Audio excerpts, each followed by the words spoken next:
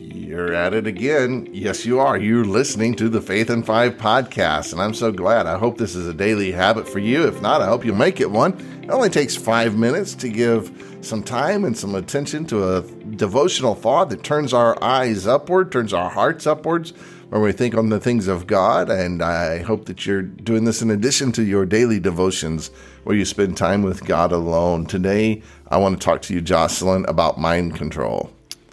That's an interesting thought. Yes. Look into my eyes.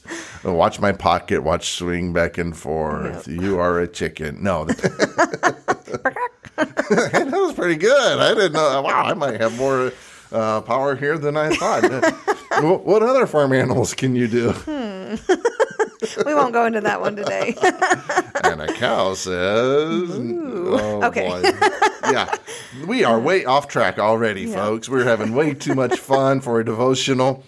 But if we've got time left over, we'll see what other farm animals she can do. But we are in Philippians chapter 4, verse 8 today, where mind control begins with us, really, and controlling our thoughts and our minds, not letting our minds go astray.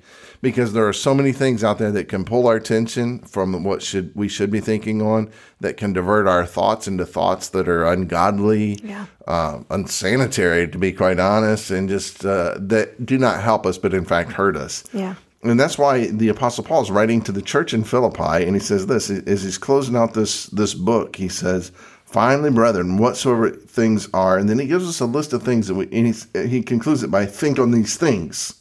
Here's the things that you need to think on, the things that are going to help you to be focused. And here's what they are. First of all, he says, think on things that are true. The veracity of your thoughts.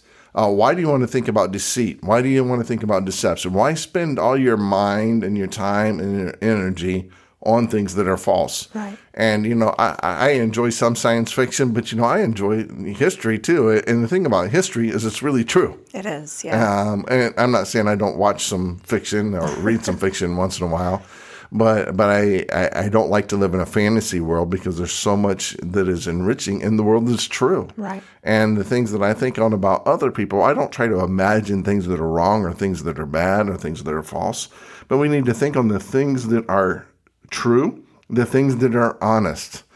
So many times in this world today, Jocelyn, people are trying to figure out how they can get over on someone else. Yeah, it's a problem, big problem. Yeah, how do I cheat him out of this?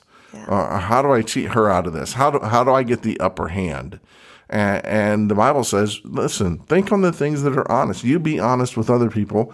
And basically, I believe, what you reap, you sow. Right, or what you sow, exactly. you reap. And so try to be honest with other folks.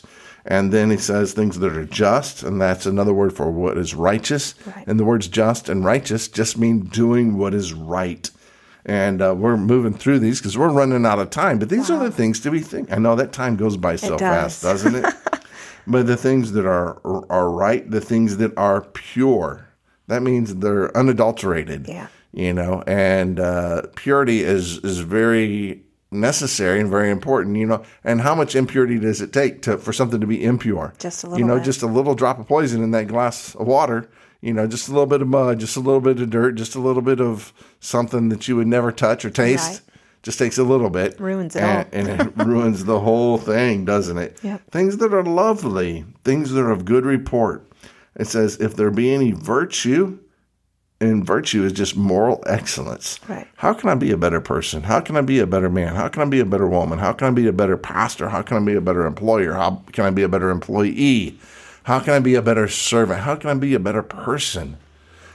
He says things that are, if there be any virtue, and if there be any praise, is this praiseworthy from God? Is this something that a virtuous person, that a godly person would praise you for?